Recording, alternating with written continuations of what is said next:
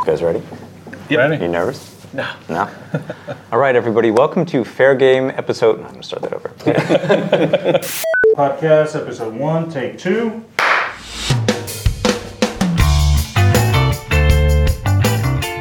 Welcome, everybody, to the Fair Game podcast. My name is Ben Clymer. I'll be a co-host. With me, as always, is Mr. Eric Mayville. Nice to see you. And, of course, the legend himself, Mr. Adam Scott. Thank you very much, Ben. So what is fair game? I'm sure many of you are wondering, and that's kind of what we're here to answer today. So Eric, from your perspective, what is fair game? I think fair game is a chance for us average golfers to see what it's like to really be, on the other side, as well as kind of find a way to make the game a little bit more approachable and equitable in some manners. Yeah. And Adam, what do you think? Well, I think it's kind of the opportunity for me, whatever knowledge I have of the game and experience and being a fan of the game, just like you guys, to kind of branch out a little bit. I think seeing so much of it from inside the professional game, I'd like to get that out and show a little bit more about how good the game is just generally for everyone. Yeah. And I think it's important for our listeners to understand the genesis of this project is that Eric and I have been friends for over 10 years. Adam and I for going on probably 4 or 5 years now. And without these two guys, I wouldn't be playing golf at all. Truly. I mean, I played when I was very young. I was joking with Eric earlier that I was, I think, the last man on the varsity team in Brighton High School. Shout out to Coach Principino, wherever you are.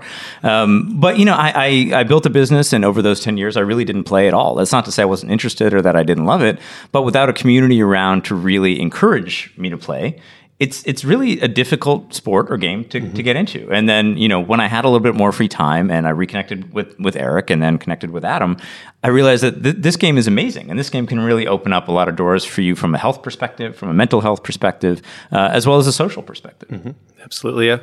And it's I took a little break myself. And, again, right around when we met was when I was getting back into it. Being based in New York City is a little tough to get out and play some golf. But any chance we get it definitely makes me feel better that week. It feels like I've accomplished something, even if I didn't break 90 or 80. But we'll get better at that part.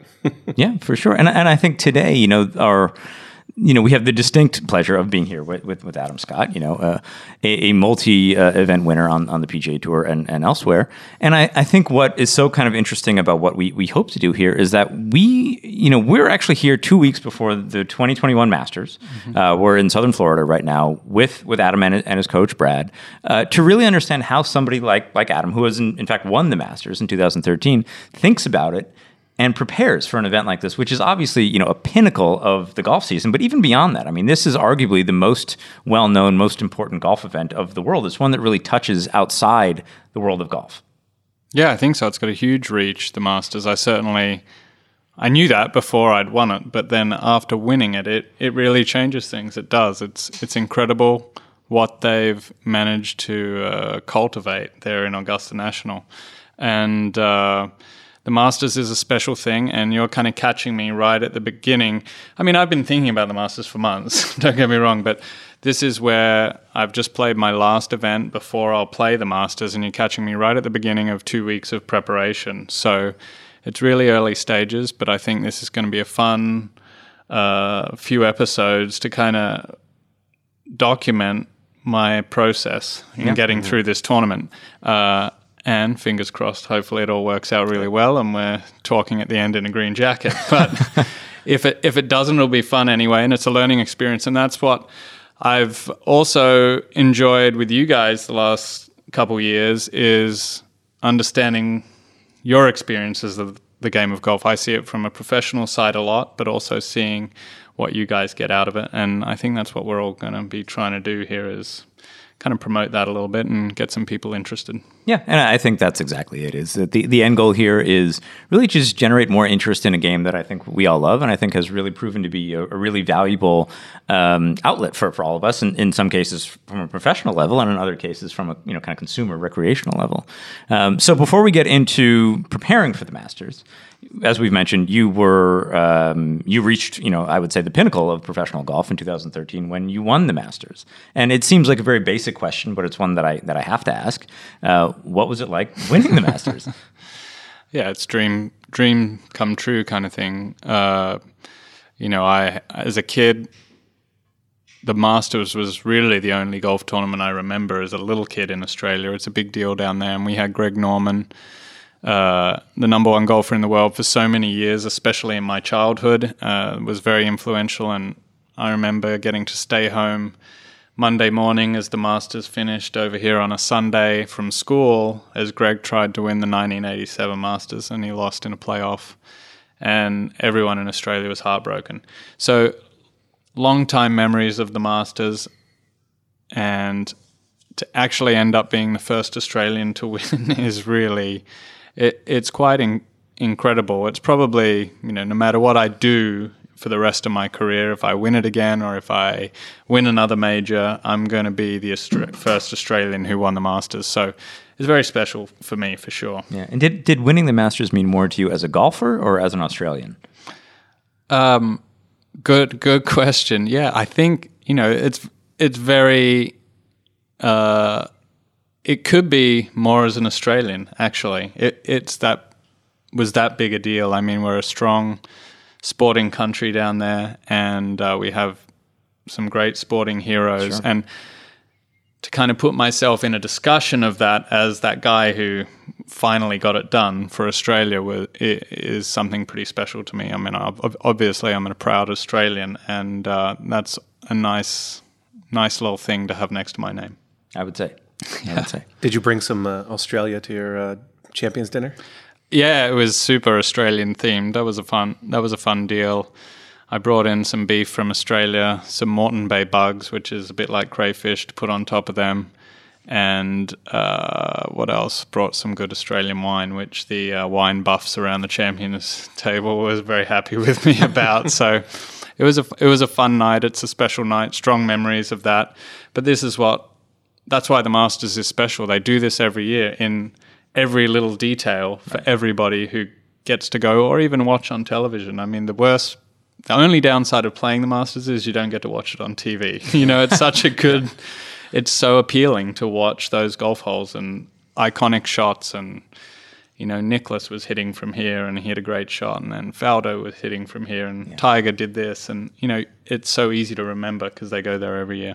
So the Champions Dinner is relatively well known, but for those who might not know it, what is the tradition with the Champions Dinner? Yeah, so quite a while ago, Ben Hogan started the Masters Club, which is the champions, and they had a dinner, just the champions and the chairman of the golf club. I don't know if it's always been on Tuesday night, but it is on Tuesday night now. And it's a room of roughly about 32, 34 of us, depending who comes and doesn't. But Doug Ford was coming. He was 94, I think, last time he came. So, it's something special for every champion. And to sit in a room like that, certainly one of the most nervous or talks I've given is standing up and addressing that room and looking down the line of Jack Nicklaus and Tom Watson, Gary Player, Tiger, everyone being there. But what a special evening as a golfer to sit there and be able to experience that. It is such a great night. Bubba put your jacket on, right? Bubba, and then I put it back on him the next year, and I said, let's keep this going, and it hasn't kept going. Go back and forth a little bit? Yeah, the back and forth would have been good, but it hasn't quite happened. Did you get a little bond at all? Did you know him before the green jacket transfer? I knew him before, but there is definitely, it's a little bit of a fraternity, sure. There's something special we share. There's no doubt, from the dinner to, this time of year, the last couple of weeks, and you see another champion and you're looking forward to seeing you Tuesday night. Yeah. It's coming, and it really does mean so much. I think you go back to last November when Dustin won and the guy couldn't talk in his interview afterwards. And here's one of the coolest cats out there. He's stone cold. He is stone cold, and you're never really sure what he's feeling, but there was no way of hiding it there. It meant so much to him to win the Masters, and it was great to see, honestly. I mean, it was endearing to me that, here's the coolest cat out there who makes it all look so easy and cruises to wins all the time, but this one was very special. Yeah, as a spectator, it really felt like, okay, this is a special moment for him, and it felt good for the golf community to see Dustin win that one. Yeah, absolutely. I mean, he he is super talented and he does make it look easy, but he puts in a lot of work. Right. And, and to reach the pinnacle, in a sense, like you said, you can see that was a special win for him. And it's nice to see. And I'm sure the person who wins this year is going to have that feeling too. Yeah, and I think that's a perfect kind of segue into what we hope these 5 episodes will be about, which is how you kind of figure out a way to, I'll use air quotes here, peak at the right time for a major. I mean, I assume you prepare really differently for a tournament like this or the US Open or something like that than you would for your standard, your weekend tournament.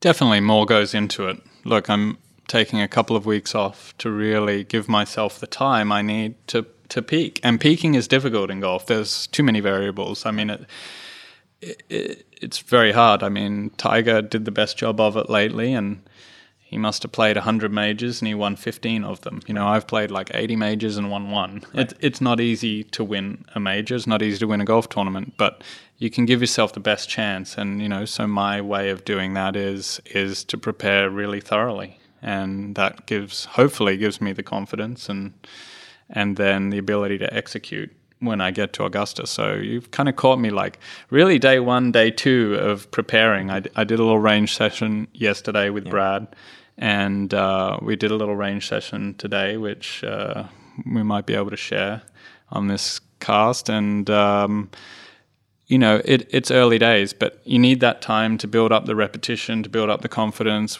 Brad and I have been talking a lot about my mindset now. I've got to prepare my mind the next couple of weeks going into this so that, I know how I'm going to pick apart the golf course and I know what shots I'm going to hit. So let's start practicing those shots and give ourselves the time to really prepare and not just go in there and wing it and see if I've got it on Thursday through Sunday or not. Right. A lot of us play, I think, 2, maybe 3 courses regularly. This is the only major on the same course every year. Do they do enough changes to the course that it feels different each year, or are you kind of coming into it knowing what to expect? You know what to expect. I mean, I've played now maybe this might be my 20th Masters. I'm 19th or 20th, and there have been some changes over that time, but they're not trying to fool us. They're not trying to trick us or do anything like that. Their changes are very subtle. It's an iconic golf course. They're not going to just completely rebuild it every time. But you know what to expect. You know what the challenges are. So you should be able to prepare pretty well. And I think, for me at this point in my career, I've got to use that knowledge to my advantage over some of the guys who've only been there once, twice, or 3 times, who are actually some of the favorites. Sure. Probably for the tournament, these young guys playing so good now. Right. But, I've got to draw on that experience. Right. And of course, Augusta is one of, if not the, I would say most exclusive clubs in the world. And that, I would imagine even pros can't just show up there and say, hey, I'm here, can I play? That's right. It's a pretty exclusive membership. And it's part and parcel of its... it's enigma that is Augusta National Golf Club, which is a cool thing. But, they're very good. Once you qualify for the tournament, they're very hospitable to the pros. I mean, if you want to go up there early and practice and get some rounds in, yep, absolutely. They'll accommodate and let you do that. I know some guys have shipped up there and played, 30 and 40 rounds in the months before, but hasn't necessarily led to a win, so which I think they're happy with, because otherwise everyone would be up there for the first 3 months of the year. But there is something to some course knowledge and feeling comfortable. It's intimidating golf course. Sure. And for the first 10 years of my career, I had beginner's luck and finished 9th in my first start, and then didn't have any really great performances for another 9 years, and I just started to learn and think about where all the trouble was for that time, and I had to get over that to start having some better performances. Mm-hmm. And there are only 2 sets of tees at Augusta. Is that accurate? That's right. It's pretty unique. I mean, there aren't many clubs with only 2 sets of tees. So there's the members' tees and the tournament tees. Okay. And it's long off both, actually. How big of a gap is there? Do you know? It stretches out pretty long now. Like the first hole must be 70 yards, and that sounds long, but I'll still challenge you guys to tell me it's not long off the members' tees. It's a stretch. I mean, I've been lucky since I've won there. I've been able to take my mum and dad to play, and they're good players, but certainly not long by any standards. And it's a long slog around there for them. Sure. Of course, they enjoyed it very much. It's a fantastic experience, but it's a long golf course no matter where you're playing from. Right, and Augusta also, just a little interesting factor, it also doesn't have a slope or rating, right? They don't prescribe to the same sort of Okay. USGA ratings, I believe. Okay, I don't know. They didn't don't. know that either. They're not. We should fact check that, by the Yeah, way. they're not rating us on the tournament. But I could imagine that'd be something that Augusta National would Sounds like do. something they might do. Yeah, they do. They have some unique ways about them that sets them apart. Yeah. In terms of the timing this year, now that we're back to the regular scheduled April, was there a pretty big difference between April and November? There was, for sure. Yeah. I mean, I think it was remarkable. They put the event on in November, really. I mean, if anyone could have said, we're not going to host a tournament this year, I felt like it could have been them. But they're very aware of the enjoyment and the fun that people have watching this event. So even in not ideal circumstances and conditions, they put an event on, and I think everyone's happy for it. That they got to watch some Masters last November. And I think, now that we're here 2 weeks and 1 day, I think, away from tee off, how does your mental game change versus, let's say, a normal, I won't name names, but a normal tournament, a non-major? Look, I'll say, I mean, there is a change for sure, because the first tee shot Thursday at the Masters is the most nervous I am all year. Right. Even coming down the stretch, if I'm coming down the 72nd hole at the Masters and it's all on the line, I think I would have been more nervous on the first tee. I think the adrenaline's flowing down the 72nd hole, but I've been out there playing for 4 days and kind of have myself under control, and I've been playing well, so the confidence is good. But you're teeing there and you're expecting a good week, you want a good week, you're trying to slow your thoughts down. So there's a lot of preparation. Like I mentioned before, the next 2 weeks buys me that time to really prepare physically, but also mentally, to kind of walk out there, be able to gather my thoughts, fall back on, I've done all the work I need to do, I've done the prep, and a lot of athletes, at least, get all their confidence in preparation. Right. And I think this preparation of a couple of weeks' work is proven in the past to yield some good results for me. Yeah, I mean, I think from my perspective, I was starting to think that 2 weeks actually didn't sound like that much. And then I realized that actually you're preparing for it every single day when you're playing. And like it is a different course, certainly, and a different mindset, and that it's a major, but you're taking the fundamentals that you built over your lifetime in playing golf and just applying it to Augusta. Yeah, I mean, it's interesting because, I've played 4 of the last 5 weeks on the PGA Tour and had average results. I mean, of course, I want to win all the time, and that's great. But, I'm building to peak for this week, and things were looking better last week. But I've been thinking about Augusta all year and not panicking. And, I know I'm going to have this time to really put myself in a good spot. And the reason I don't like to play certainly the week before a major is then I'm on someone else's schedule for the week. So if I need to do something but I have a tee time or there's a rain delay, I'm not even playing golf, right. You're just on some other schedule, and I want to kind of control as many of those variables as I can. I think we were talking a little earlier on the range about what you kind of plan for in terms of your shots. Like, can you talk a little bit about your strategy for attacking Augusta this year? Yeah, I think, there's certainly been a big push on distance. Look, that's what everyone's talking about in golf at the moment, and people going for it. And the tour guys, and certainly Bryson and Rory and Dustin, going to tear Augusta apart because of the length. And November was a good little test run. It didn't really look like that to me, even though Dustin won, but he's long. But he's like the most efficient driver, and I think driving is such a helpful thing around there. You don't have to be the longest, but if you can get it in play a lot, you can create a lot of opportunities. So, only a couple of days in, thinking about it, there's going to be some focus on building a driver game that's pretty reliable this year. I mean, if I was critical of myself last November, it was a little loose off the tee. I mean, I was not down enough fairways, and that made it hard work. You're scrambling a lot more, and there's pressure, and your short game unless you're Phil Mickelson, only holds up so long, you know, and that's not the way I want to approach it. So, you know, kind of modifying my game plan a little bit this year, maybe not attack as hard on so many holes.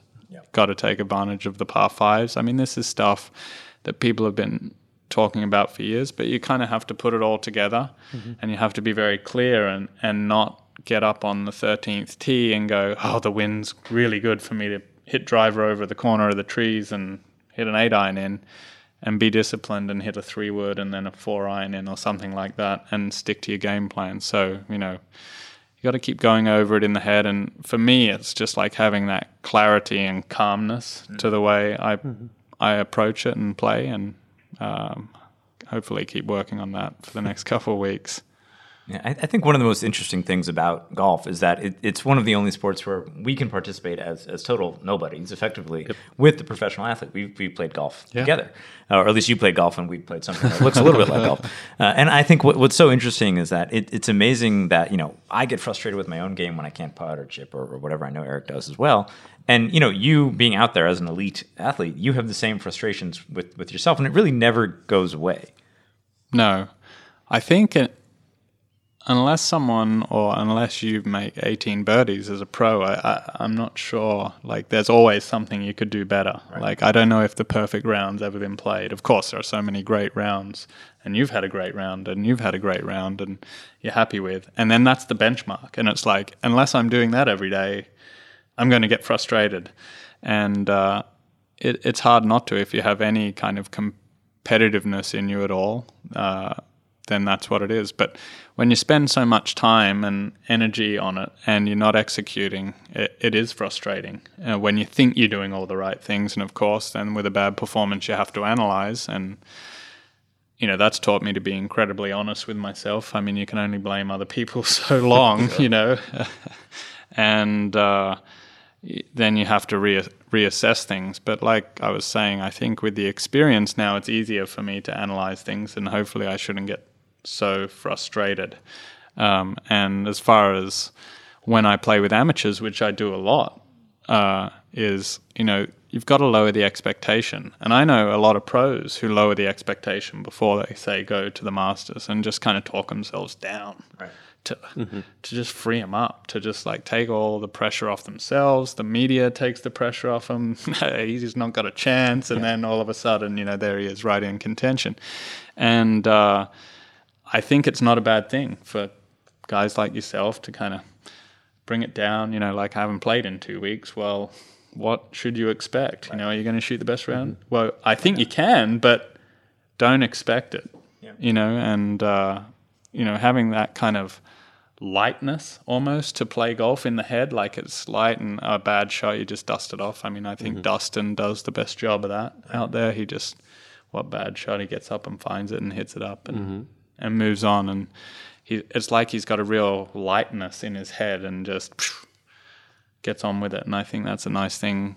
I try and promote, at least I would to you guys and anyone else out there who's beating themselves up over golf when they play once a week. Yeah. And does that mental levity kind of come with age? Not insinuating that you're old by any means, but you know, with experience. Or I mean, when you were 25 and 30 on tour and really hunting, I mean, did it feel different to you then than it does now?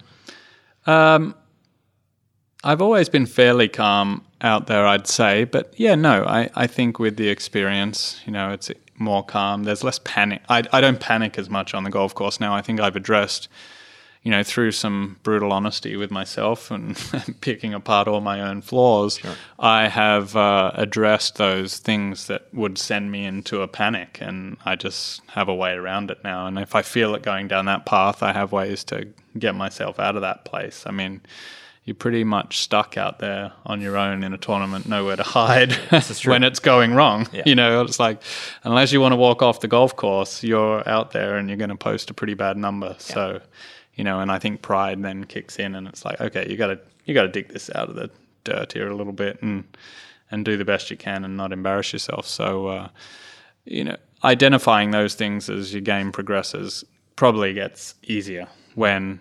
If you looked back over my scores when I was a younger pro, I mean, you'll see some pretty average ones where I didn't have control of these things. Right. And do you have, kind of memories of scores or rounds that you just thought were so wonderful, and then some that were just the most frustrating rounds ever? I pretty much forget, it's a short memory for the bad stuff. Right. I'm nearly perfect in my own mind. So short memory of the bad rounds, which is a good thing. I mean, you analyze what went wrong, and then you've got to, discard completely. And yeah, of course, I remember the good rounds. Which one do you want to hear about? What is your favorite round you've ever played in a professional tournament? I think the best round I've ever played in a professional tournament, there are a couple, but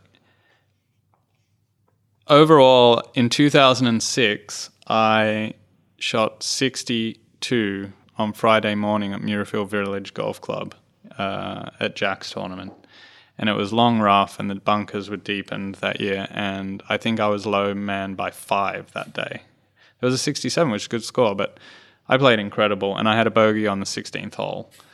And it was just an amazing round of golf. And the funniest thing was, on the range that morning, we teed off pretty early, probably just before 8 a.m. Yeah. I could almost not get a ball in the air. Like, it was just terrible striking. I remember hitting these 5 irons thin, off the bottom groove, no flight. I was getting flustered. And I don't think I knew that I was doing it, but basically I gave up on the range, mm-hmm. And the expectation was just gone. And I just didn't expect anything that day. And I went out there and somehow made a couple pars early and then hit a good shot on the 3rd and then a good one on the 4th and the putt went in and, and this started happening. But yeah, so that's 15 years ago and I remember it pretty clearly, of course. Yeah. That was a good day. It was a great round. I mean, it wasn't necessarily the most meaningful round of my career, but I think it was for sure an incredible round on a really difficult golf course. And is that how you try to view rounds now, where you kind of clear your head and don't try to think about too much outside of the world of golf? Yeah, the outcome is you've just got to let some things happen. I think, as I think about Augusta now, I'm thinking about taking advantage of the par 5s, and in my head I'm seeing, how can I not birdie all 4 every day? And of course that doesn't happen very often, Sure. but you've got to get yourself to that place and then just let the round come to you. And Augusta is a course that can really do that too as a pro.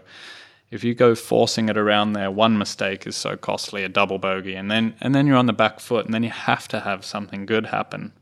Whereas if you can be just a little bit patient and keep executing, Augusta gives you a lot if you let it. And certainly I'm going to start with that approach that week and try not to get on the back foot. Does Augusta translate similar to, when we're watching tournaments, everybody says Saturday's moving day. So what does that mean for a professional golfer like yourself on Thursday, Friday, and Sunday? That means if you're not leading, you better get going. Yeah. I mean, it is. You can get yourself back in a tournament on Saturday. If you're too far behind Sunday, it's pretty hard to come back from 10 back on Sunday, let's face it. But if you just make the cut at Augusta, usually you're probably within 10 shots, and I don't think that's unrealistic to think something great can happen. And like I said, Augusta can give you some good stuff. There are eagles out there. You hear the roars, 15 and 13 and 14. They sometimes put the pin where I remember Mickelson holding a second shot there few years ago, and amazing things can happen out there. If it does, you're never out of it. The 2 weeks before the Masters, and you see guys like Bryson, who just won again recently, and some of these other guys, Rory even, who to me is a very kind of traditional player, really focusing on length to an extreme degree. Is that enticing to you? Does that feel like something you want to kind of dally with, or not really? It's something that you take notice of. I mean, it's my profession. You've got to be up to speed in everything that's going on. But a little bit that distance game feels like a young man's game, and I'm really not fitting in that category anymore. But fortunately for me, I've had speed in my career, and I still hit it far enough, I think, to be competitive. But we're not just driving the golf ball, and to Bryson's credit, he's done an incredible job of rounding his whole game with this distance, probably better than any tour pro ever has before. Right. So he's getting a lot of guys to take notice, and Rory's obviously incredibly long too, and we're talking about, favorites here for the Masters as well. And there's a bunch of guys you can throw in that pot, but it's going to be more than just hitting it long. That's for sure. And I think, to Bryson's credit, I think there was a lot of kind of, negativity around, oh, he's just a brute and all that. But winning the U.S. Open at Winged Foot takes a lot more than just hitting the ball far. Otherwise, all the long drive champions would be winning at Winged Foot. Yeah, exactly. No, look, this guy has worked on every area of his game, figured a lot of things out. He's done it in a very different way than most traditional golf pros or golfers would do. And, that's absolutely fine. We can't overlook his putting performance. Let's get down to it. You're going to have to get the ball in the hole, and his putting the last year or two has been outstanding. So you complement that with some other areas that he's addressed, and he's a dominant force for sure. And when you look at, you were obviously a very close witness to the change that the game of golf went through when Tiger really was dominant in those early years, and the Tiger proofing and pushing the tee boxes back, et cetera. Do you feel that we're on the cusp of that again because of guys like Bryson, or was it just different times? I really hope not, is what my answer is. Sure. It is. That was different times. It's unfair to kind of compare anyone golf-wise or even, the feeling to Tiger. He was a phenomenon. He came along and he changed the direction of golf completely, which was fantastic. And it was amazing to be kind of an up-close witness to all of that, although, he kind of beat me solid for 12 straight years before I could get myself together to even think about competing with him. But, I hope it doesn't go down that path. I hope we've learned some lessons, over, for sure, some of the errors that we've made in the game through trying to Tiger-proof a golf course for one guy, in case he ever rolls around to play or any of those other things that, there's been lots of talk, and certainly a lot of it is focused around distance these days, and there's a lot of rules talk and things like that. We've never had so many rules changes in the last 5 years. So hopefully, we settle down and make this really a game that is very welcoming to everybody, not confusing, and kind of break some of that stigma of the traditional game of golf going forward. Yeah. You kind of talked about that earlier with just lowering our expectations, but really it's increasing our ability to enjoy being out there, I think. And I think that's what's been most interesting over the past year with COVID pushing everyone outside, watching folks kind of come out, maybe hadn't been playing as much, really finding a way to enjoy the game, might be playing in different formats or trying to meet more people. And I think there's a really big opportunity to continue to grow the game that way. Yeah, and I think you're exactly right. And I think, we're seeing such an increased interest in the game of golf. The Financial Times, Wall Street Journal, New York Times, all these major newspapers talking about golf being cool, in a real way. And a lot of it is centered around these great brands like Malvin and these fashion-focused brands. But I think, that aside, and those are adding to the conversation for sure, it's just an increased interest from, normal people. And by normal people, I mean guys that come from middle-class families or lower income families. And they just like the game for the game. And it's not about joining, prestigious, top 10 in the world country club. It's not about, playing golf with your boss, which is kind of an old adage that I think, I've never played golf with my boss ever. I don't know if people still do that. I guess they probably do somewhere. Aren't you the boss? Yeah, that's right. Plenty of that's right. Okay, that's true. But, it's one of those things where it really feels like golf right now has momentum. And it feels like, okay, like golf is really doing okay right now. What do you think? I think so. Look, it's a bit of a silver lining off the whole pandemic for the game of golf is piqued interest. And, as I sit here with you guys and seen Ben's interest peak over the last couple of years, it really got us thinking. And now, we need the things to keep that interest and, certainly nurture those kind of grassroots to just get people out there to have some fun and play. And there's lots of different ways to do that. And I know there's simulator golf and there's top golf and all these things. And I think they're all really fun. A big thing for me is, as I think back about me being a kid, and even for kids getting into it, is like par 3 golf. That got me really to like golf, I guess, because I played on these really short courses. It felt like I was playing golf like the people I watched on TV, and it was like relatable Right. then. And, so there's many different ways to do it. I just think we've got to have the organizations, making it accessible enough. In Australia, oddly enough, golf's very accessible and quite easy for people to get out there. Some more challenges with that over here in the States, just by sheer numbers. To be honest, you've got so many people and you can't just have that many golf courses like we do in Australia. But we've got to find ways to do this going forward. And I think off the back of this pandemic and the boost the industry is getting out of it, I hope they can address that. And that's kind of what we're trying to stir up a little bit too. Yeah, it really feels like golf is having a moment. I hate to use that term, but I mean, it really feels like, okay, like people are interested in this in an earnest way. Not in a way, again, where you just want to impress your boss off the tee or something like that. But, you really want to, it really feels like golf is good right now. Absolutely. I think we've got to keep that going. And it's fun for me to see, it's a passion for me as much as it's my profession. I love golf. I love talking about it. I'm like keeping up to speed on all these things. And certainly as I get like later into my career here, I'm thinking about, okay, what can I do to help the game that's given me so much? I've traveled the world off golf. I've experienced everything because of the game of golf. I'm thinking about that going forward and hopefully have a positive influence as well. Yeah. Agreed. We will be back tomorrow with episode 2, which is actually going to take you guys inside the ropes of Adam actually on the range with his coach, Brad. And Brad has been Adam's coach for over a decade now. Was with him when he won the Masters, a good friend. And I think it'll be really interesting for you guys to hear, to really see how these guys work through things together on the range. There's a lot of nuance there that you probably wouldn't really think of. So excited to see you guys this time tomorrow.